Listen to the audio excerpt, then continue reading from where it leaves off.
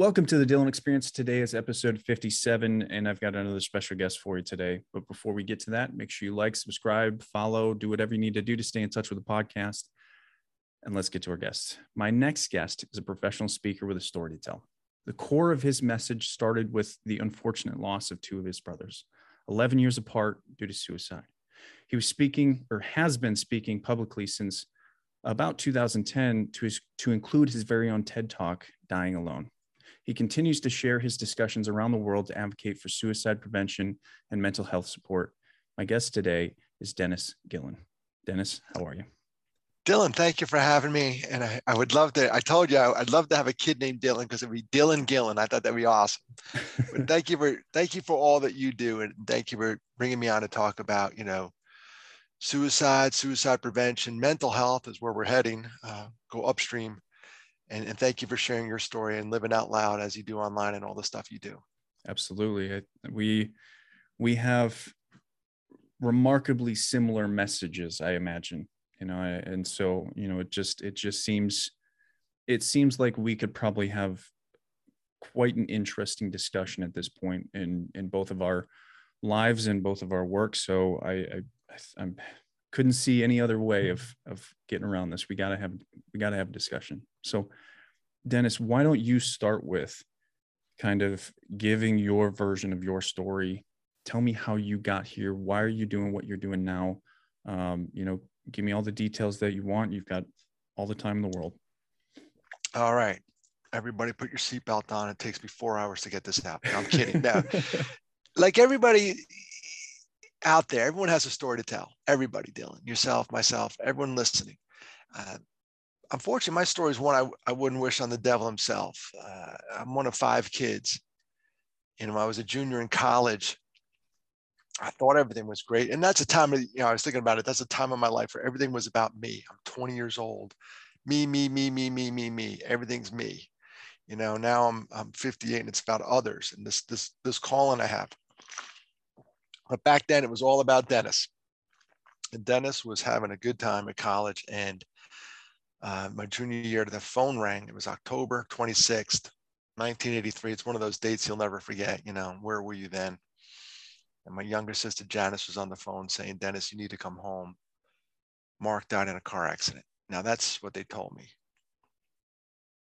And I was at the time I was studying accounting and I did finish the accounting degree. I'm now a mental health advocate, but this is how this all happened. It started with Mark. And when we lost Mark to suicide, he battled depression for years and he died in a car, but it was no accident. Car never left the driveway. We don't have to talk about means. I don't like to talk about means. All I know is Mark's not walking in the door, right? So I think I'm doing all right. I go back to school. Mark died on a Wednesday. I went home Thursday. I was back at school Tuesday night. And I pretended nothing ever happened. And Dylan, I employed some negative coping skills now looking back at my life. A little drinking, little drugs, little anything to put a Band-Aid on what was a gaping wound. And none of that stuff worked. And we all were trying it. In fact, 11 years later, my brother Matt was trying it. He was in chronic pain. He had been involved in a car accident, broke his femur, had a fusion in his back. And we never talked about Mark. So, there's 5 kids and now Mark's gone. There's 4 of us. It's me, Sheila, Janice, and Matthew, the youngest. And one night, 11 years after we lost Mark, Matthew was drinking. So was I. But he was in Richmond, Virginia, and I was in Carlisle, Pennsylvania. And in a drunken stupor with access to lethal means, Matt's gone. He followed Mark, and it's awful. 1 is too many. In the United States, the last data set we have is 45,979. How do I know that? Because I live this stuff. That's the number. And actually, we should be happy with that number because it went down. Mm-hmm. It went down from 47,000. So we're like, yay, happy day. No, happy day is when that number is 0 because 1's too many.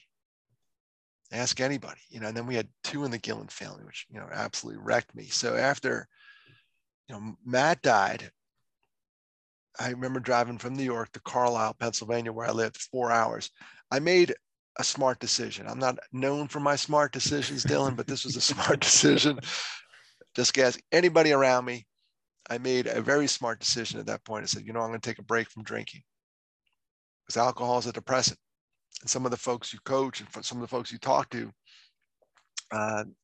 deal with this depression, be it, through external means or the environment or some trauma informed depression or a chemical imbalance in your brain that you were born with, depression.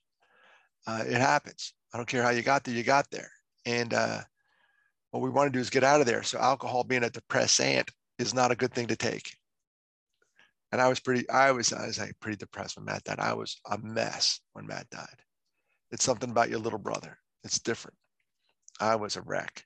So I knew I couldn't put gasoline on that fire. So I decided to take a break from drinking.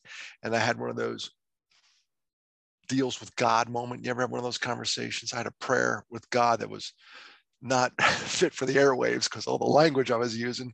It was like, I was so mad at the time. And anger, it can be a good emotion, but often not when we get too far carried away. But I was angry and I made a deal with God at the time. I said, listen, my wife and I were trying to start a family and we're having a little bit of difficulty. She was working on her thyroid and they were checking her out. And when they were done checking her out, they're going to turn their attention to me. And I didn't want to go to that office visit as a guy. I was like, let's fix. So I made a deal with God. I said, here's the deal. I'm so mad at you right now. I don't know what you want, but here's what I want. I said, I want a baby. And if we get pregnant, I'll never drink again. So I'm happy to report that my son is 27 and this summer I'll be 28 years sober. A deal is a deal. We're men of our word. And I made a deal with God. If we got pregnant, we'll never drink again. When we get pregnant, haven't touched the stuff. Yay me, right? My only I guess my regret about that is I didn't do that sooner because then I could have saw what Matt was going through because I was drinking with Matthew. I was right there with him. And if I would have put the bottle down, maybe I could have seen what he was going through and had a clearer lens. So that, I wish it was more than 28 years coming up on that July, because I know the last night I got drunk was the night we buried Matthew. I know that date I know because I have the mass card in my wallet. I just have to look at that. It's all right. He died on the 16th. We buried him the 22nd. The last night I got drunk was the 21st. I know that date. So I did that. Another smart thing I did, I was still depressed. Taking the alcohol out of the equation, Dylan, was a good move, but I still wasn't improving. And then I went and saw a professional. And it's kind of neat that there were two guys talking on this podcast because 79% of all completed suicides are dudes. That's raw data, 79%. Let that sit in, everybody. If we round up to 80, which is close because it's like 79.49, I did it this morning for another presentation. If we round it up to 80, Dylan, that's 4 out of 5 suicides are guys. Mm-hmm. Dudes, we suck. There's no other way to put it. What we suck at is asking for help. What we suck at is emoting and telling people I'm not doing so hot. We're the ones that go in the woods and don't come out. We use lethal means, and again, we're not good at it. So 4 to 5 of the completed suicides. Now, women in your audience are not off the hook. They have more attempts, 3 to 4 times more attempts. So the bottom line is we're all in this together. And we're all in this together. It's the battle for our mental health. I'm in this suicide prevention business. Would love to talk myself out of a job and go upstream and talk about mental health. So that's why I share the fact that I'm sober and I share the fact that I went to see a counselor. Those two things. I don't think I would have shared those years ago, but now as a mental health advocate, man, it's part of my DNA. It is what it is. Mm-hmm. And it's benefited me immensely. It's allowed me to live, it's allowed me to get out of bed. It's allowed me to function as a normal citizen of this great, third rock from the sun. It's helped a lot. I still miss Mark and Matt. There are days the depression comes on and I just got to do my protective factors and get out of it. If you ever call me up, Dylan, and say, where's Dennis? He's in the woods hiking. I'm having a bad day. I'm going to go have a good day. I'm going to try something to get out of my head. So that's my story. two brothers. I was an accounting business major, and all of a sudden I became a mental health advocate. But it wasn't until years later, and you may have one of these, and a lot of guys have one of these, and even women have one of these. I went in my man cave for years. I couldn't talk about it. Dude, someone, I couldn't even say the word suicide. I would start crying. It was awful. Time does heal. And then you get to a point in your life where you're healing, maybe not as fast as you'd like. You know, I know some people who lost somebody to suicide, and they jump right into the suicide prevention business. It took me 16 years to get off my ass. It took that long. Didn't want to talk about it. And you get to a point in the life when you've been through something, you don't want anyone else to go through it. And I think they call it, I'm not a psychologist, a psychiatrist, I think it's called redemptive healing. You want to help others. So you turn around and you look back on the trail you're on, and you go, anyone behind you, and you go back there and say, hey, grab my rope, I'll pull you. So that's what I'm doing now, I think, with this mission I'm on. I started a foundation to help others called the Half a Sorrow Foundation. And it's based on a Swedish proverb, which I love. I don't know where this was my whole life, but I heard it when I was like 50. A shared joy is a double joy. A shared sorrow is half a sorrow. So when I decided to create this foundation so I could speak to places where normally sometimes they pay me, but if they couldn't pay me, the foundation would cover the expenses. That was the goal. Still is. And we decided to name it not like the Matt and Mark Foundation. Somebody coached me, said, don't name it after your brothers. So we were searching for a name, and we came up with the Half a Sorrow Foundation. Then we want to half our sorrows. And the more you talk about stuff, you know, the smaller it gets. Will it ever disappear? No. No, a half of a half. You're always going to have something, which is fine, which means I miss my brothers. It's fine. You know, I have this sorrow. It happened. If the sorrow goes away, I got to check a pulse. You know, the Grim Reaper standing right behind me saying, dude, it's time. Like, that's not good. But I miss my brothers, and I'm just going to learn how to get through it. I love when people say you need to get over it. That's not going to happen. Never. But we'll get through it. And on this journey I'm on, and I tried to explain this to someone one time. This is, I love brevity. You wouldn't know it right now by all this talking I'm doing, but I was trying to explain to this woman what I was doing in my life. And she goes, hey, so you turned your misery into your mission. I'm like, yeah, that. Forget that 15-minute diatribe I just went on. That's what I'm doing. I'm trying to go out there and talk about warning signs, risk factors, talk to anybody who will listen to me, that life is worth living, and suicide is not the answer. It's just that simple. You know, it's I think you and I probably see this so evidently with how many people we talk to, but I don't think the layperson always sees everything that we see. They don't see all the information that we collect from having conversations with all the people that hear our message and see our message and then come to us and say, hey, this is what I'm going through. And I think that we have access to data that they don't, right? And we have access to not only that, but the experience with that data of being able to see, wow, there's a whole lot of people out there that are feeling lonely, right? There's a whole lot of people out there that are feeling, depressed or feeling shamed or feeling guilty or feeling regretful, and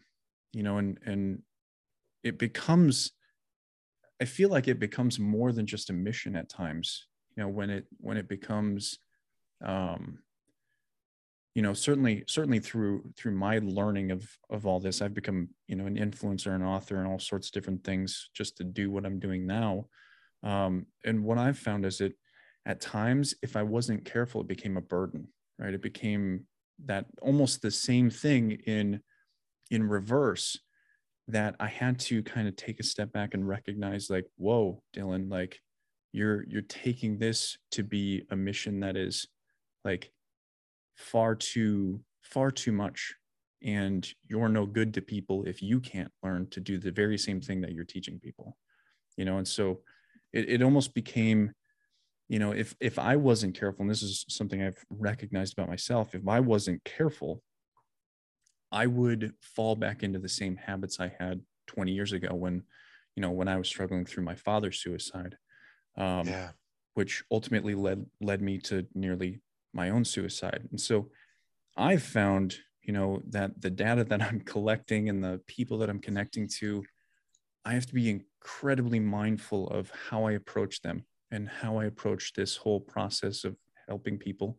If it's called redemptive healing, so be it. But I've had to very much become hyper aware of stepping into that circle and saying, how much of me can I give here? How much of me can I bring to this table without stepping outside of it and saying, I need help for the weight of what I'm dealing with. I think it's, for a lot of other jobs, I think it's a little bit different. For this one, and you tell me if you feel this way too.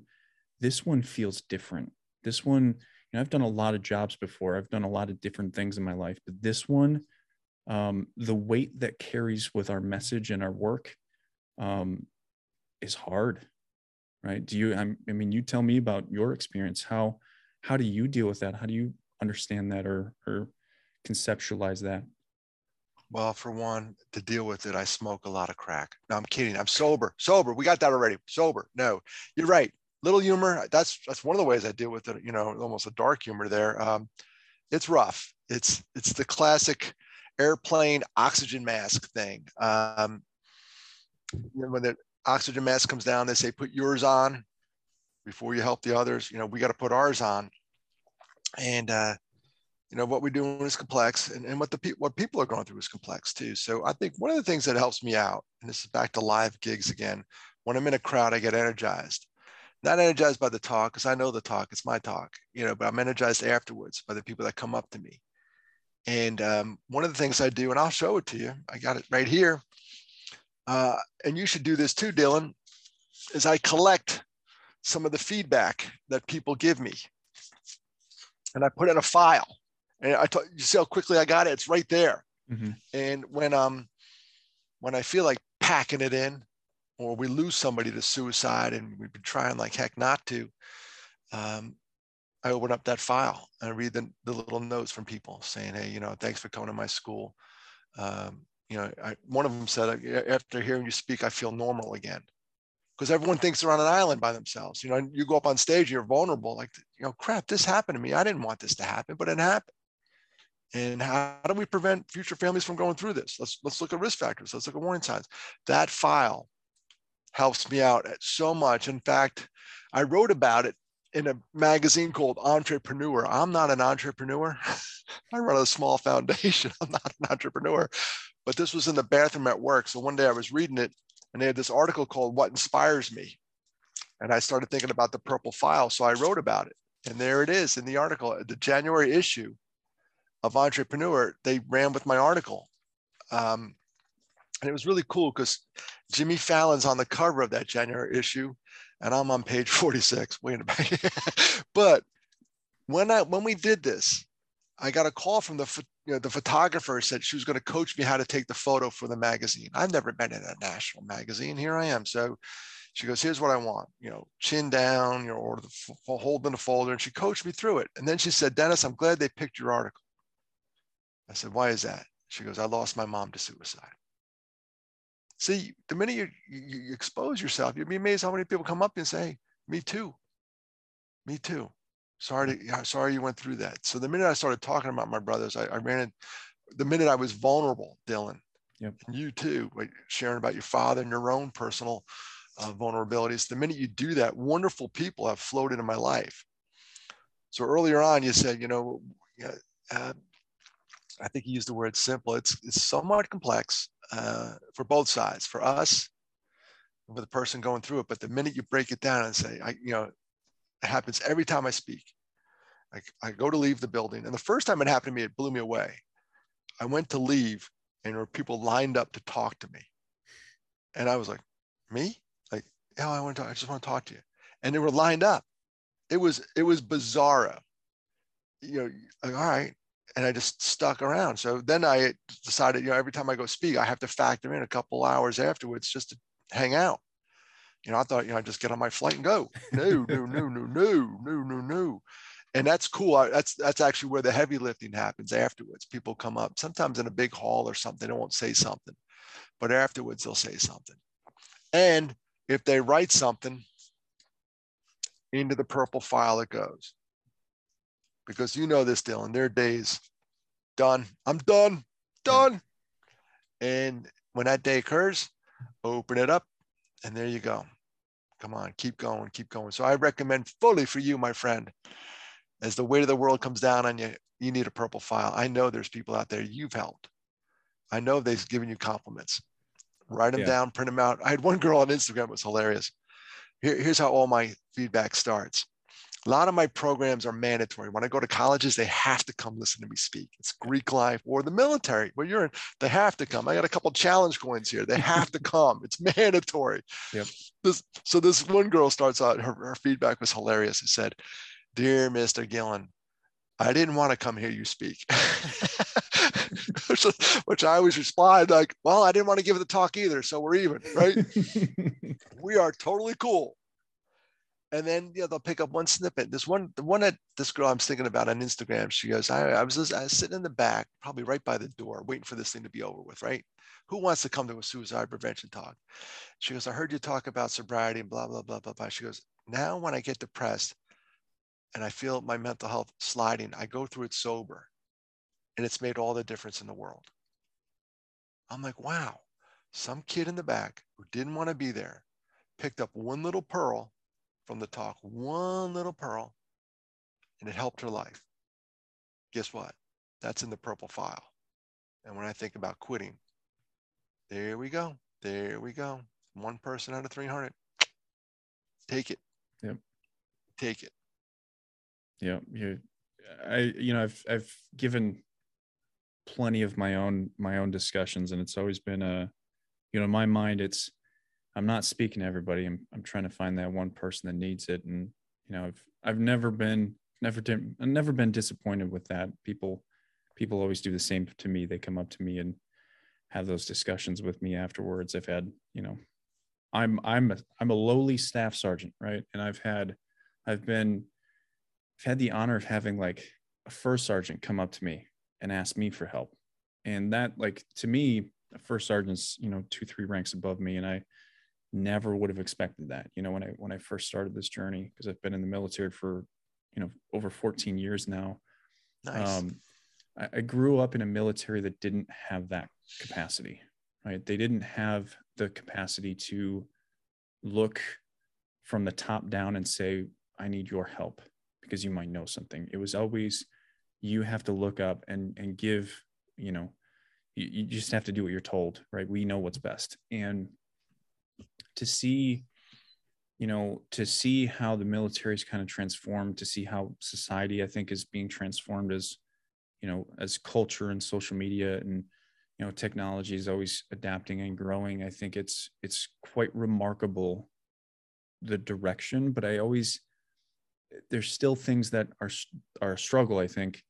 And I obviously only know what I see in America, but I'm curious, do you see anything culturally within America that is maybe standing against what you do or what we do?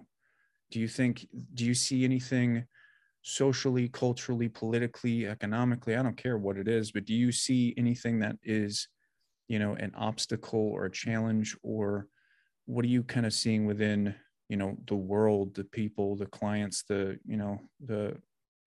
people you talk to, that is making what we're doing harder?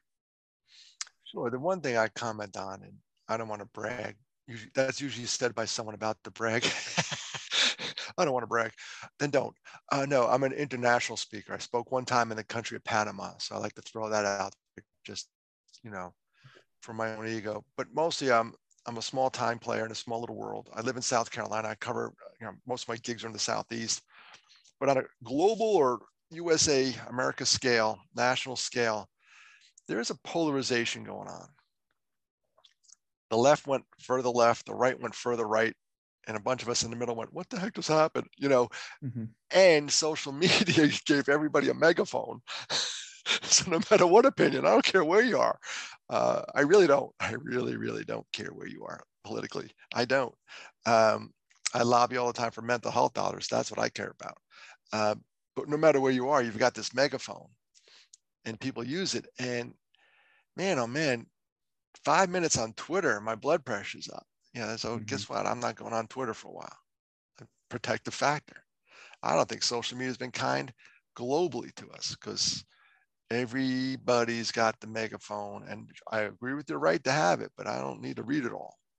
And to think about this, Dylan, a lot of times I go on there voluntarily. I click on the Instagram, I click on the Facebook, I click on the TikTok, I click on Twitter, and I go on there and voluntarily expose myself to some of this stuff. Like, wow.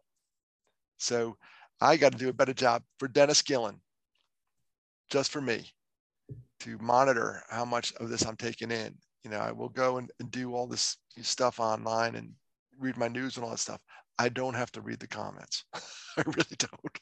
I don't need that. I just need the news, please. Let me get out of here.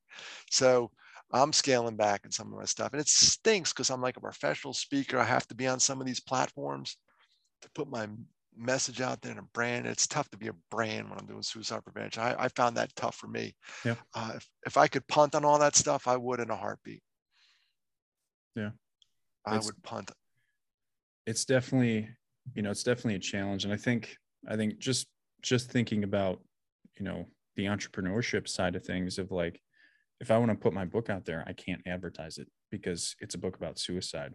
And that means that most advertisers won't allow that to be advertised, which is, when you look at that, it's like, well, that makes things a challenge, at least for me. And then also, like, when you're talking about social media and suicide, that's always an intricate topic, because if you start on social media talking about something else, like this is how the TikTok algorithm works, at least. If you started talking about accounting, and then 3 months later, after making 90 videos, you start talking about suicide, the algorithm will probably more than likely suppress you, because it's taken your accounting information and what you're talking about and discussing in terms of accounting, and suppress suicide, because that's an extreme algorithm change. And so that's one thing that I've noticed throughout, like, my time on TikTok. Spent considerable amount of time on TikTok, is that the algorithms themselves within social media context very much suppress the idea of suicide, whether it's good or bad, which is interesting to me. See, I might be older. I might be too old for TikTok. I heard someone say it one day. She goes, "You're Facebook years old." But somebody said I need to be on there. I'm like, oh, great, another platform. So I recently hired this college intern, and she's going to introduce me to it. Yeah. Well, it's a summer experiment. If it works, it works. If it doesn't, good. I did fine without it. I'll do fine without it.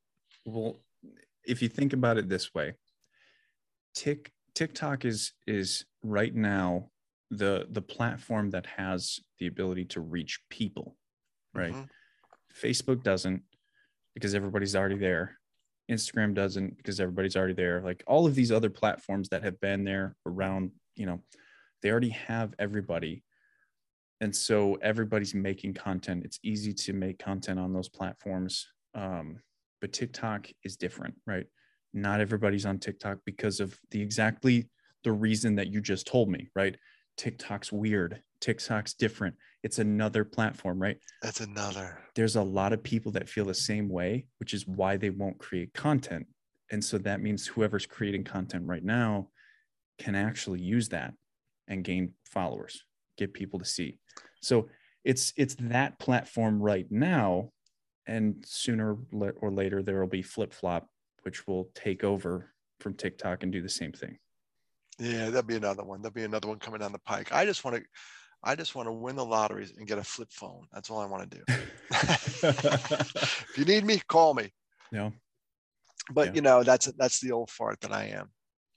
TikTok's. But you asked the question about social media. I mean, from everyone being polarized, I think that the polarization mechanism is social media. I would almost challenge you on that. I would say it started long before social media. I think it started with because social media really took hold around 2007, 2008. I would say media itself, news media, started that polarization. And I think social media the algorithm just followed on the bandwagon of human nature. Fair enough. You're fair enough. If you own the cameras and you own the studio, you own the opinion. You're right. Which to me, I look at this and I say, social media does have that negative aspect. Absolutely. I 100% agree with you. But what social media gives people the ability to do is share in a way that you have the camera, you have the microphone. And this is the interesting thing about TikTok. And I think TikTok's the most real platform we've seen since forever, right? I think this is the place where people have actually taken a hold and said, I'm going to be the real version of me here, or as much as possible. And what that's shown is that things like sexual assault, harassment, rape, suicide, domestic violence, all of these, like trauma, all of these things, mental health, all of these things are becoming major topics on a platform, a new platform that has never really been able to take hold on other platforms. Well, yeah, there's pros and cons. I know I'm just an old man with my opinion, but I do think there are people who went on before me on the TED Talk talking about social media and how it helped her. Mm-hmm. So I get that too. There's, I always think about however you connect with people. The two things that drive what I do is hope and social connection. And if you derive a social connection from social media, good for you. Yeah. If it keeps you on this planet, I'm all for it. Yeah, I'm just an old curmudgeon. That's all. Hey, kids, get off my lawn. No, if it works for you, it works for you. And that is the beauty of being a mental health advocate too, by the way. As long as it's a positive thing, I should be an old fart, yelling at the TV. And I don't watch much TV at all. But I've come to the realization, wherever you are in this world, whatever works for you to keep in the right frame of mind works for you. And I'm all for it. Yep. So I'm like, all right, that works. You found a community there. The kids who do gaming and they get on Twitch and they all bundle up. Good for you. Right. Good. Because a stick alone can be broken by a child. A stick in a bundle cannot be broken. That's an old Aesop's fable thing. A stick alone. Our brothers were alone when they broke, right. When they died. But a stick in a bundle, wherever you find your bundle, yep. Good. Stay bundled up. So I get you, bro. I could be easily swayed. I think social media has such an interesting situation. I think right now it's it's both good and bad, right? I think everything's both good and bad, and you're absolutely right that social connection is so fundamental for anyone. What's always interesting to me is like the people I work with, more often than not, it's much easier for them to find people on social media than it is to look at their family and say, hey, I have an issue, right? And so this family structure, this American family structure that I often see, whether it's parenting styles, and it's not just American. I know it's so many different, there's so many different nationalities that struggle with parenting styles to keep children connected to their parents. But it really seems like the last 10 years, and even now, we're really struggling for children to maintain relationships with parents. And you're obviously older than I am. How do you kind of look at that process with your children? Like, how do you maintain connection with your children versus like having communication, right? Because I know from my work, communication's a struggle from generation to generation, right? Baby boomers and Gen X look at millennials like we're the problem, or they look at Gen Z like we're the problem, and we're looking, millennials are looking at Gen X and baby boomers, and there's always this conflicting, and convergence of ideas and thoughts. And you guys are acting like socialists and you guys are acting like fascists, and it's always name calling and stuff. But ultimately, in your life, in your experience, in your work, how do you work within that realm and have that connective tissue within the family kind of maintained? Well, I have two boys, and they're awesome, and we do communicate quite often, and they're out of the house, and they're doing their thing. One just got married, and he's doing his thing. In fact, he's in Hawaii as we tape this on his honeymoon. And the other guy, we could do a better job communicating. We text a lot, which is a form of communication, so I'll take it. I think the struggle you identified there between the generations, it's funny. I think that's been going on for like ever. When Elvis Presley came out, that darn rock and roll, these kids, and the Beatles came out and they grew their hair long. Oh, we're screwed. Every time I go to speak at a college or school, I come home with such a refreshing outlook for the future. Like, the kids are going to be okay. They're being kids. Yeah. They're being exactly what I was, the dork that I was at that age. They're doing everything, with the exception of the increased screen time. But that wasn't a factor when I was growing up. And I'm thankful, I'm grateful it wasn't, because we had to go outside and find people. We had to go outside and play. I do worry about that. So we'll go back to that real quick, is everything in moderation, everything, including your screen time. And I think the kids are going to be all right. Every time I go to these colleges, and they sometimes do a pre-program or a post-program, and we'll sit around and talk. They're doing okay. They have a lot on their plates. COVID was not kind to anybody, but I think the students got it right on the chin. I've talked to a junior at one college, and she said, my freshman year was great. First semester was great. We went on spring break, and it hasn't been normal since, Right. She's a junior. I'm like, oh my gosh, yeah, it's been a rough 2 years. So they're going to be okay. But there's always been the intergenerational rub. And as a baby boomer, I love when people go, thanks, boomer. I know I'm going to take one for the team here. We did leave the place, and we're going to leave the place less orderly than we found it, with debt and all that stuff. We're not leaving, and all the planets screwed. We're not good stewards. I'm going to take one for the boomers. We could have done a better job, but in the end, I still have a bright outlook. And all it takes for me to get that outlook is to go out and see these kids and to go out and talk to them. And I just feel better when I'm around them. I spoke at a church on Sunday, and then I went and spoke to a Christian school the next day. And it doesn't matter if it's Christian or not. They're just kids. They're like, I think I had 7th through 12th graders, and they cracked me up. They were awesome. Especially the kids in the front row. They were having a good time, but it was good. And every time I walk out of the building, I'm like, we're going to be all right. We're going to be okay. Yeah. They may not have any Social Security, but they're going to be all right. I think what's great about this is that there's recognition in two directions from you, right? Of, you're willing to look at yourself and say, my generation could have done a better job. And you're also willing to look at my generation and generations beyond me and say, you guys are working hard and trying to figure this out, just like we were when, we were going through your own, adversities. And I think that's certainly, more people could use that, that freshness of perspective, of the ability to look at it from both directions. I think oftentimes we get locked in this, this visceral feeling of like, you guys did this to us. And I certainly, my generation does the same thing of, we look back and we're like, you guys taught us to do this. Right. And we tend to then blame.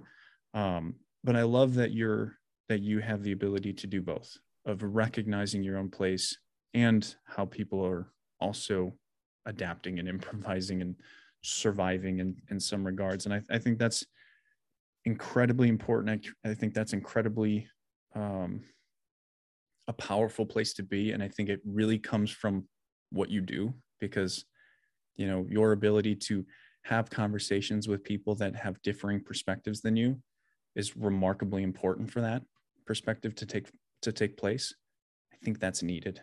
I think if there's any lesson we learn from what you and I do, that's profound, because when we really have these discussions around mental health, you realize that, when parents are teaching their children, they're very much learning how to live life themselves, and I think, when you look back on your parents, because that's such a heavy topic today, in many regards.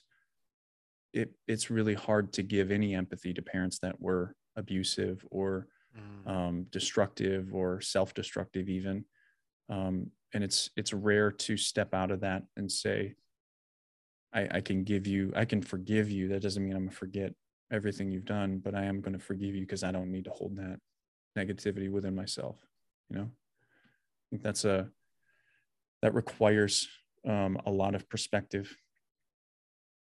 Some parents will give you an example of what not to do. Absolutely. I'm Irish Catholic, and alcohol's part of our culture, and all of a sudden I decided to not drink. It stops with me. And for all your listeners, all the intergenerational stuff we talked about, Dylan, life is hard no matter what generation you're in. It just is. Yep. It's brutal. It's hard. It's hard. It's hard. It's hard. I don't care. Boomer, millennial, Gen X, whatever you are now, Gen Z. It's hard. So let's operate from that. Life is hard. Right. And there was a song that came on the other day, and it said something about joy in the chaos. And for some reason in my head, it popped in this bumper sticker, and I ordered some this morning. I made them up. It's called "Enjoy the Chaos," because life is chaotic. It just is. Show me someone who's got a normal life. Right. What's normal at this point, right? Yeah, what's normal? It's not normal. So it's chaotic. All right. Everybody listening, is your life chaotic? Yeah, it's a little chaotic. Let's enjoy it. Because in the bottom line is here, we got about 80 years on this planet, 8 decades. What's the average? 76.1, whatever it is, the average lifespan. Some above, some below. That's short. Especially when you're my age, you're looking down, I'm on the downhill slide. It's short. So enjoy the chaos. That's my new motto. And what I'm doing with all these mottos and stuff, I'm trying to trick my brain. My brain's bad to me. My brain is my worst critic, right? If I screw up, Dylan, you screw up. No one's harder on Dylan than Dylan, right? No one's harder on Dennis than Dennis. So what I'm trying to do is retrain this and, all right, come on, Dennis, come on, you got this. I'm trying to treat myself like the old adage, treat yourself like a child. If I screw up, I'm brutal on myself. But if my son screws up, I try to coach him up a little bit as a parent. Go ahead, not your finest moment. We can do better, give him that kind of talk. But boy, oh boy, if I did the same thing, it would be like, you idiot, you suck, talking to me. So I'm starting to do this whole thing. And this is my new thing. My new kick I'm on, Dylan, treat myself like a child. Mm-hmm. I talk to myself now like I would talk to one of my sons. Yeah. Internally. I know that, I started, back in like 2013 for me, I tore my ACL.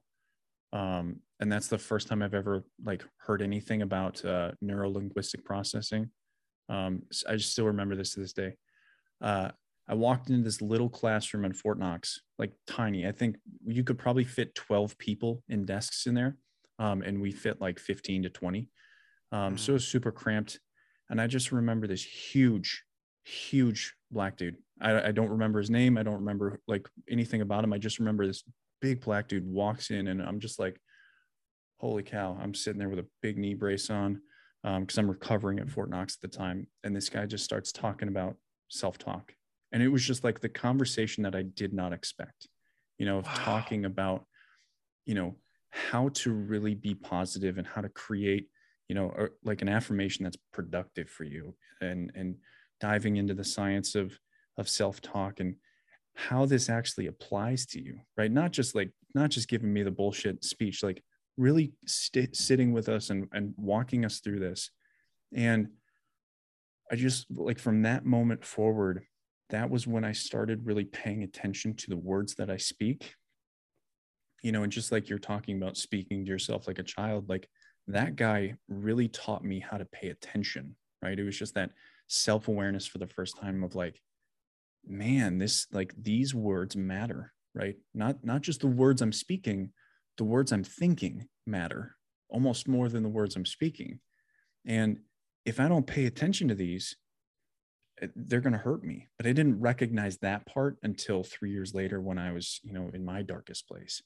But that's where it started. And I still remember that, guy. I wish I could even find out who that was, but it was such a moment of an epiphany for me of self-awareness. And I didn't recollect how important it was until about 2015, when things kind of started all falling into place where I'm here now, right? I came to this point of like really giving value to words, and how important they are. Not only that, but then crafting those words into a narrative and a story, and the ability to expose that story not only to other people, but myself.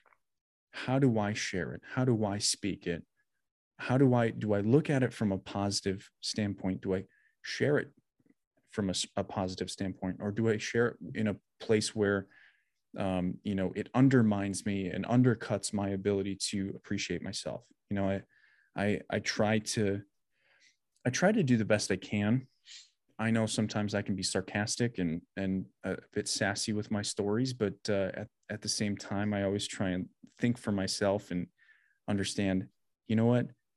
I need to be more appreciative of how I actually worked through this and how I overcame this, and give myself a little bit of forgiveness and the fact that I just didn't fucking know, Oh, yeah.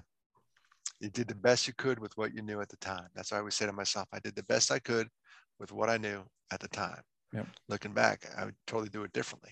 And when you were talking about that, the voice inside our head, I forgot where I read it. There's a study that says, all right, if I think in my head, Dennis, you're an idiot, Dennis, you're an idiot, it's like 10 times worse if I say it out loud. Mm-hmm.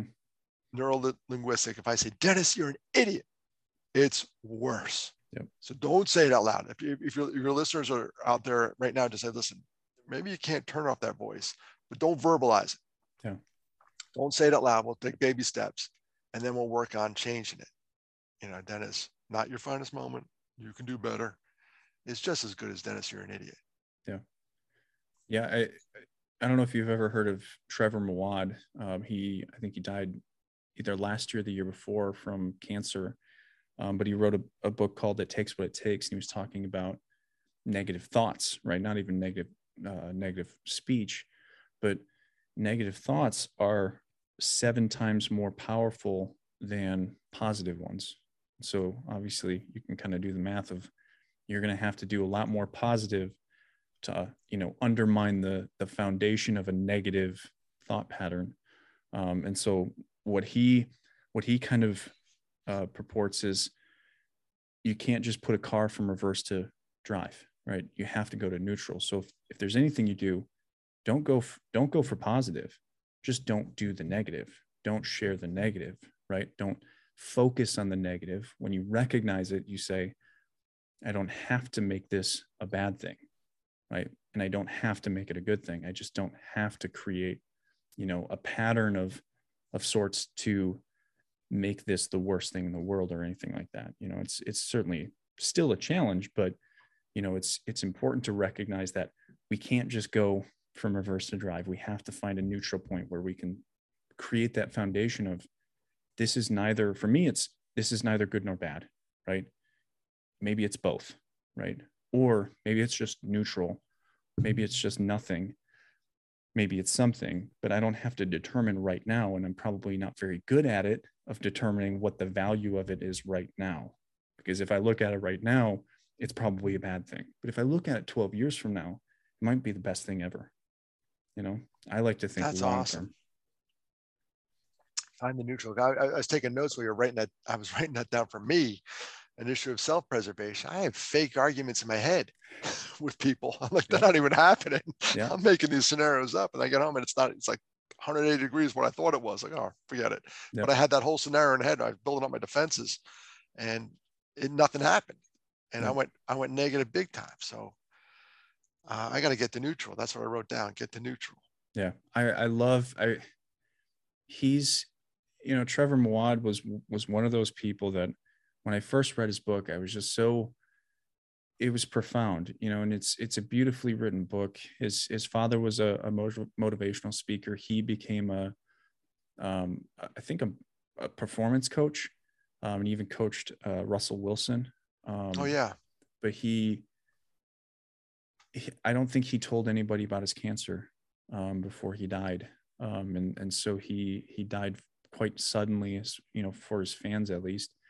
But he was one of those people that, he was big, but he was someone that at his, at his level of fame was still willing to share his thoughts with people and respond to people. He responded to a couple of my comments and messages on his Wow. Instagram, which was, for me, it's really cool. And I feel for him. I think he was a great human being. Had a lot of good things to say, and I always recommend his book. Well, I wrote it down too. Yeah. I got some I come on a podcast. I got a homework assignment. Dang it.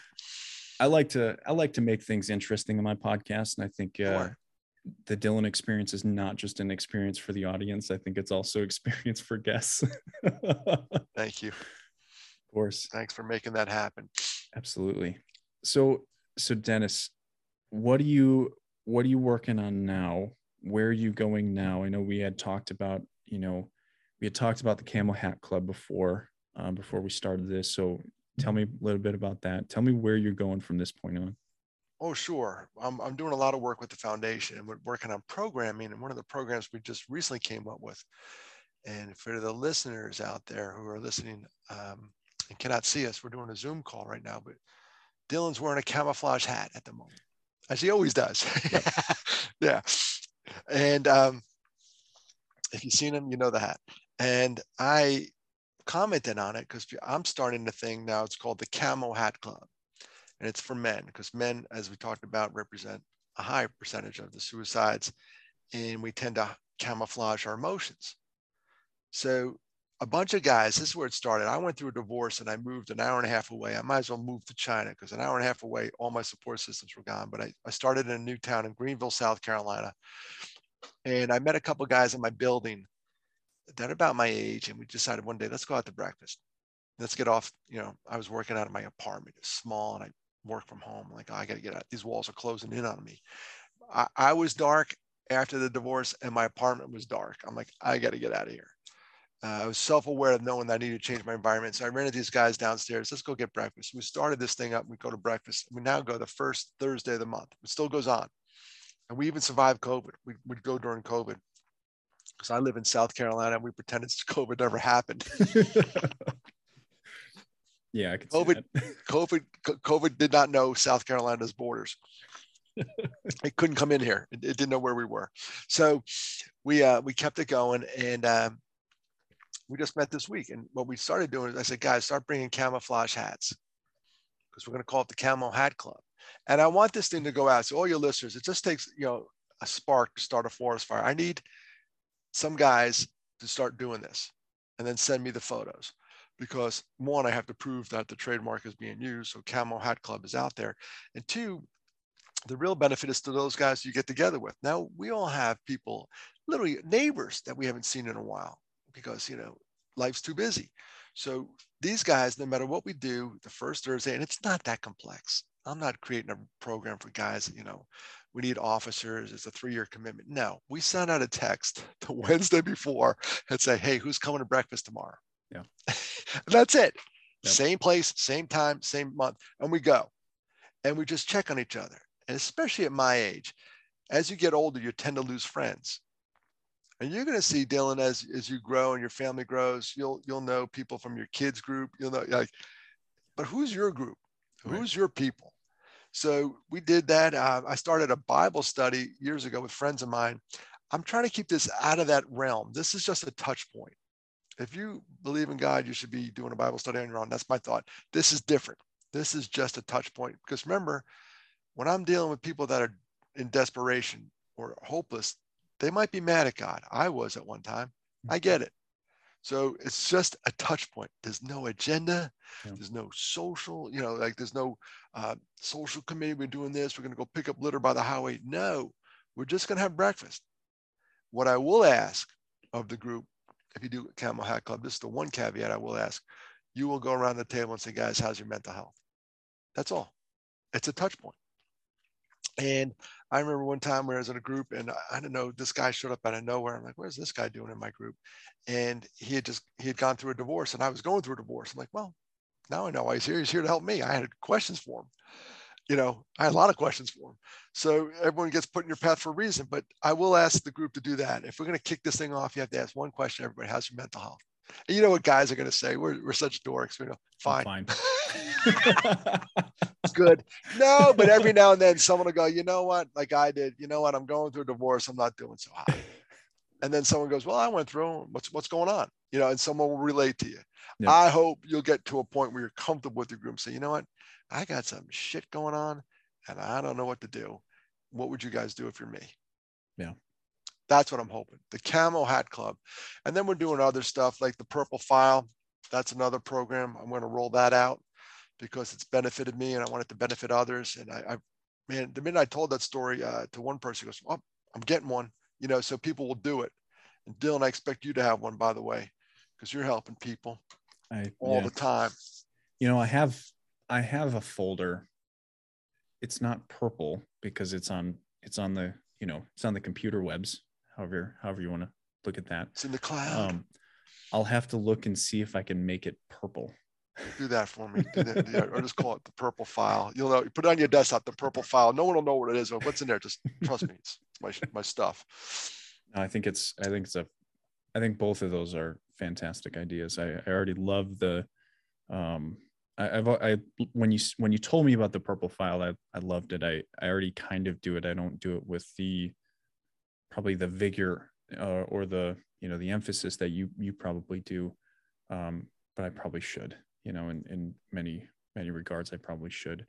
I love the Camo Hat Club. I think that's a phenomenal idea, and it gives me so many ideas of like just one thing that I've struggled with is kind of cutting out time, especially with COVID, because I started my whole business and my whole structure and infrastructure of what I'm doing now during COVID.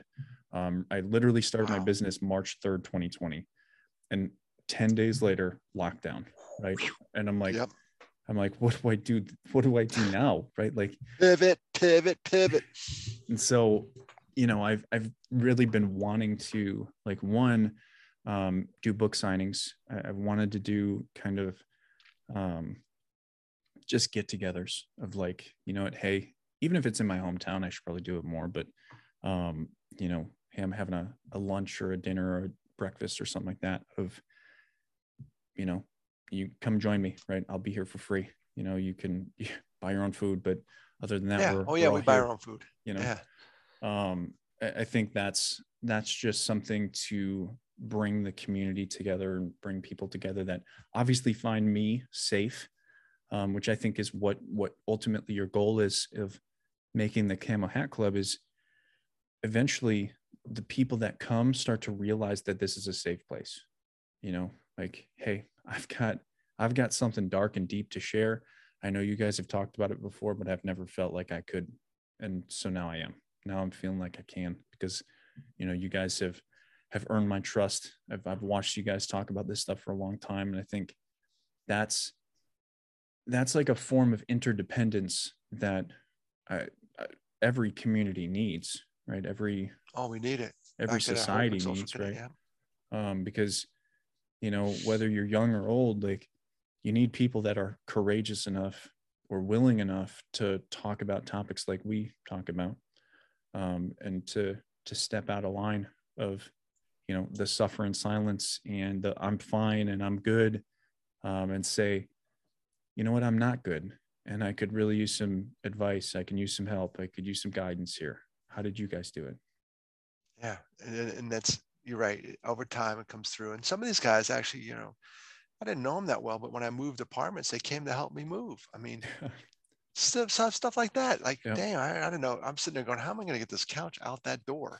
And here comes two guys from the Breakfast Club going, hey, we're here. We got an hour. Good. Yep. Let's take this couch out. Stuff like that. So that's been a real big thing. And also I got a little children's book coming out. I can't write a cool book like you. I got to start small. I got to do a children's book. See Dick run. It's based on a true story that this kid told me at the University of Delaware. When I spoke at some schools, I bring kids up to speak with me. Mm-hmm. Like I'll say, hey, listen, you get tired of hearing me speak. Let's bring one of you up. And we vet them beforehand. We do a lot of practice, and they come up, they tell their story. And this kid told the story. I'm like, wow. So literally, Dylan, 4 years later, I called him up, said, I can't let that story go. And I'm thinking about a children's book, and I can't do it without you because it's your story. Are you in? And he said, oh, yeah. Because I told him I'll pay for it. He's still in college. Like, yeah, I'll pay for it. Okay, I'm in. So we have a children's book coming out, how a compliment, a well-placed compliment changed his life. A well-timed good word set him on a path. Instead of suicide, he went home with a happy feeling when he was in middle school. And he told that story, and I was on stage. I'm sitting there going, how the hell do I follow that guy? It was awesome. So that's coming out. A child with a story, a good story is yeah, pretty powerful. It is. And it's and the audience ate it up. And it's true though. Like, he's having a bad day, and one kid said something nice to him. That's back to your negative thoughts for positive. The ratio that's off. A lot of negative, but it was that one positive that happened to him. Yeah. That he left the building on a positive note, and he did not die by suicide because he's here today. Yeah. You know, what's interesting about that is, I imagine you have said a lot of positive things to a lot of people in your life. And I hope you remind yourself daily, just outside of the purple file, of just how much you do good for people. Well, thank you for that. I do need to hear that, believe it or not, because I do, like everyone else, I crush myself some days. Like, I can do better. There's more I can do. I got a whiteboard over there full of stuff. I'm not even halfway through with it. Like, I know. One person, So thank you, because again, harsh critics. Yep. Dennis Gillian is a harsh critic on Dennis Gillian. So Thank you, Dylan. I appreciate that. Absolutely. Well, Dennis, I think we should wrap this up with one more question. I think it's coming. I hope you've prepared yourself, because it's an important question. If there was one message you could leave the world, Dennis, what would it be? It's going to be short, and it's going to be sweet. It's going to be, life is worth living. That's it. But it may not feel like it now. But I don't want you to throw out your best ally. Your best ally is time. When Matt died, I didn't feel very well. I was doing awful. Fast forward to today, I'm doing okay. Life is good. So life is worth living. And when I speak to the younger folks, sometimes their suicides are impulsive because their pediatric brain is not fully formed, somewhere about mid-20s, right? So they're impulsive. Girlfriend broke up with me. I didn't make the football team. I'm out. As you get older, it's layers, financial, relationship, job, blah, blah, blah, blah, blah. And just how much can a person take with all that going on? I'm going to come back to that one message. Still, with all that going on, life is worth living. And I remember one day I pulled over on the side of the road, and I'm just standing there, and someone came out, "You're right?" I said, "I'm fine. I'm just watching the sunset." Because I drove by this road all the time, and there was a lake, and the sun was going down. Like, how many times I drive by there? Oh, that's nice. I just pulled over. Like, let me just enjoy this. And I think that appreciation comes from suffering. I suffered a lot in my life with the loss of my brothers. And so have your listeners, so have you, Dylan. And when you suffer a lot, you appreciate the good shit. So here comes the sunset. I pull my car, like, I'm going to sit in this guardrail. I'm watching that damn thing. It's going to take me all of 15 minutes. It goes behind. I'm like, all right, get back in the car. No worse for the wear. I'm late for dinner, but I got to see something really cool. So life is worth living, and it's in the valleys that you grow. And and we need those valleys, believe it or not, because they make us appreciate the mountaintops. If everything were mountaintops, it'd be a plateau, and we wouldn't know the difference. So a long answer with a short line, that life is worth living. But I think you know where I'm going with that. Yep. Beautifully put, Dennis, and I greatly appreciate it. What is the best place to get in touch with you? And yeah, go for it. Since I'm old, send a carrier pigeon. No, with a note. No, here's the deal. I'm in between websites. I have two really cool websites. The first one is my name, DennisGillian.com, DennisGillan.com. I like that website, but I'm moving to the foundation website, which is halfasorrow.org, because I feel like this mission is bigger than me. When I first started out speaking, Like, what's your website? DennisGillian.com. Hey, think much of yourself, buddy? I do. It is. I love that website. It got me a lot of business, but I think now I'm moving towards this, and hopefully there's a legacy here. I can hire people, and someday this Half a Sorrow Foundation will live on. Yeah. I like DennisGillian.com, and I still do gigs under that. I love that website. I have safety plans on there. That's a good website. But either one of those will work. DennisGillian.com or halfasorrow.org. And we'll have both of those in the show notes so people can click those, go right to them. By the way, what's your website's name? Mine's DylanSessler.com. You're just as creative as I was. Oh yeah. Yeah. It works now, right? It's what I've got for myself, right? It's me. It's the it easiest works. way, right? I was laughing because I'm looking at it right now. That was a softball question. It's awesome. I love DennisGillian.com. No one else has it. Yep, absolutely. If you're gonna look me up, you know how to find me. But Dennis, thank you for coming on. Thank you for sharing your wisdom and your thoughts and your words.